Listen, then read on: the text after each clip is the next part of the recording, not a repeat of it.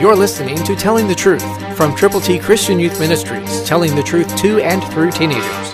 Here is Triple T founder and president, George Dooms. Believe on the Lord Jesus Christ. Time after time in the Gospels, Jesus lets us know who he is.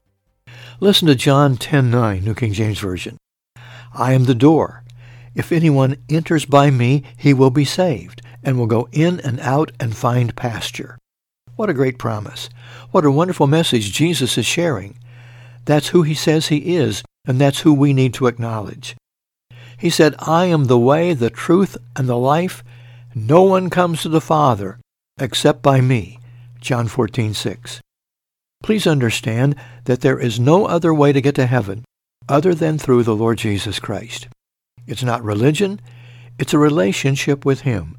And when we tell people to establish that relationship, we are doing what God wants us to do in sharing the way of salvation. Jesus is the door. Point people to that door, to him. And as you do that, pray diligently, pray effectively, and pray consistently. Have others pray with you. Read the Word of God. Why not take a moment or two right now to read the Gospel of John and let God speak to your heart, and then determine someone who needs Jesus and go to them with the truth. Christ, through you, can change the world.